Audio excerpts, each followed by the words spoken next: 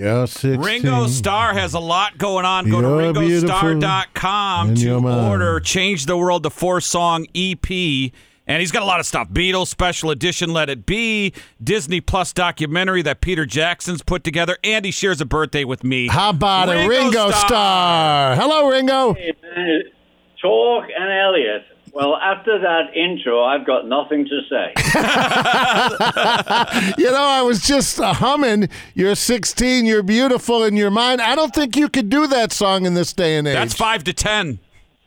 No, I didn't do it for a while because I did feel a bit, this is not a good song in this day and age. And then I put it back in because a lot of kids come to my shows. Right. So we just said, look, people know me, and you are 16, and you're beautiful, and you're somebody's. Yeah. Hey, Joe Walsh comes on with us, and he grew up in Columbus. What's his involvement in Change the World?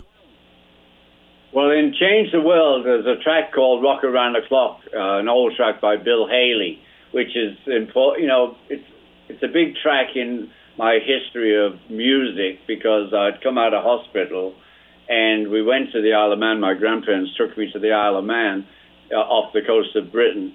And it's like a holiday island. And we went to see Rock Around the Clock, and it was full of all these like guys and girls. And as soon as Bill Haley started, we're going to rock around the clock tonight, they ripped up the cinema. They tore the seats up and they threw everything away. It's like, it was just the best moment for me. I'd just come out of like 11 months in hospital, and wow, now it's crazy. Yeah. And I thought, well, I want some of that.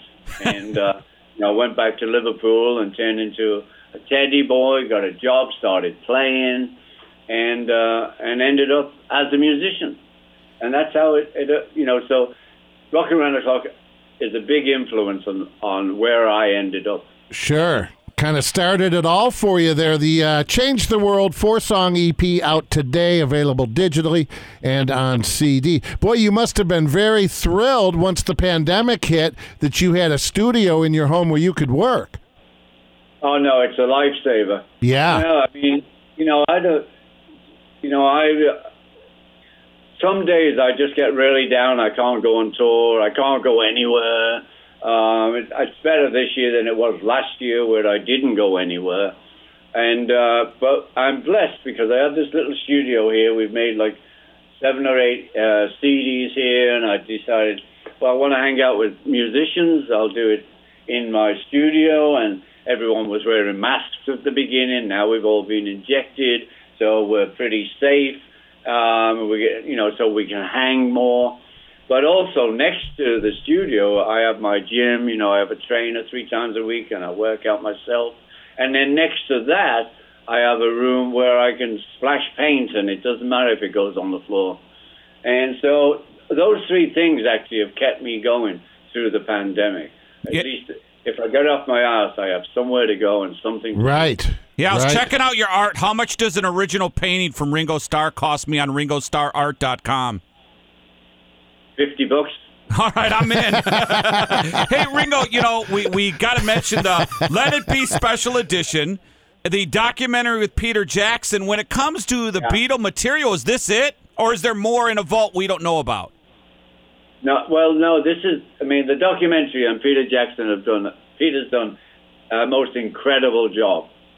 And we found our group of companies, because we're called Apple too, and we found 56 hours of unused footage. Can you believe it? 56 hours. And so we decided to, like we're doing with everything, we're remastering the record, so we wanted to upgrade the original documentary, which I didn't like anyway. And I knew, and Peter decided to take the gig, was so great. I love Peter. And, I was telling him, look, I remember I was there was lots of joy, and there was excitement, and there was a few arguments, yes, and there was a bit of this. But I thought the original documentary just showed like the downside of life. Didn't show all of the transitions you go through when you're sitting 4 guys together making a record. Yeah, so Anyway, with all we found all this joyful footage right. and other footage. I mean, it's not like we laughed from start to finish. There are some moments of agitation. Agitation, yes. But that's what happens. You got any 4 people in a room, it's going to go up and down. But underneath it all is love. So that never went away, in my opinion. So anyway, we found this stuff, and Peter Jackson has done one of the most incredible, talking about a hard day's night, the way he put this together, is so great. Yeah, and it'll be available on Disney Plus November 25, 6, and 7. What do you recall of that rooftop concert? Because I know there's a part right in the beginning. We had an author on that wrote a book about it, and I think it's when Revolution kicks in, and you see Paul and John kind of look at each other and grin like it dawns on them, oh, yes, that's right, we did used to have fun. What do you recall from that? No, I think that us playing live was a great moment for the 4 of us. Because that's what we do. And we hadn't done it in a while. We'd done it in the studio, and, we've got to this point of making the documentary. And I think the playing, I also believe that every time, no matter what was going on in the studio, if somebody put in the count in, the 4 of us would play to our best. That's how it was. But anyway, we went on the roof, and, it was like, okay, we're just going to go and play on the roof.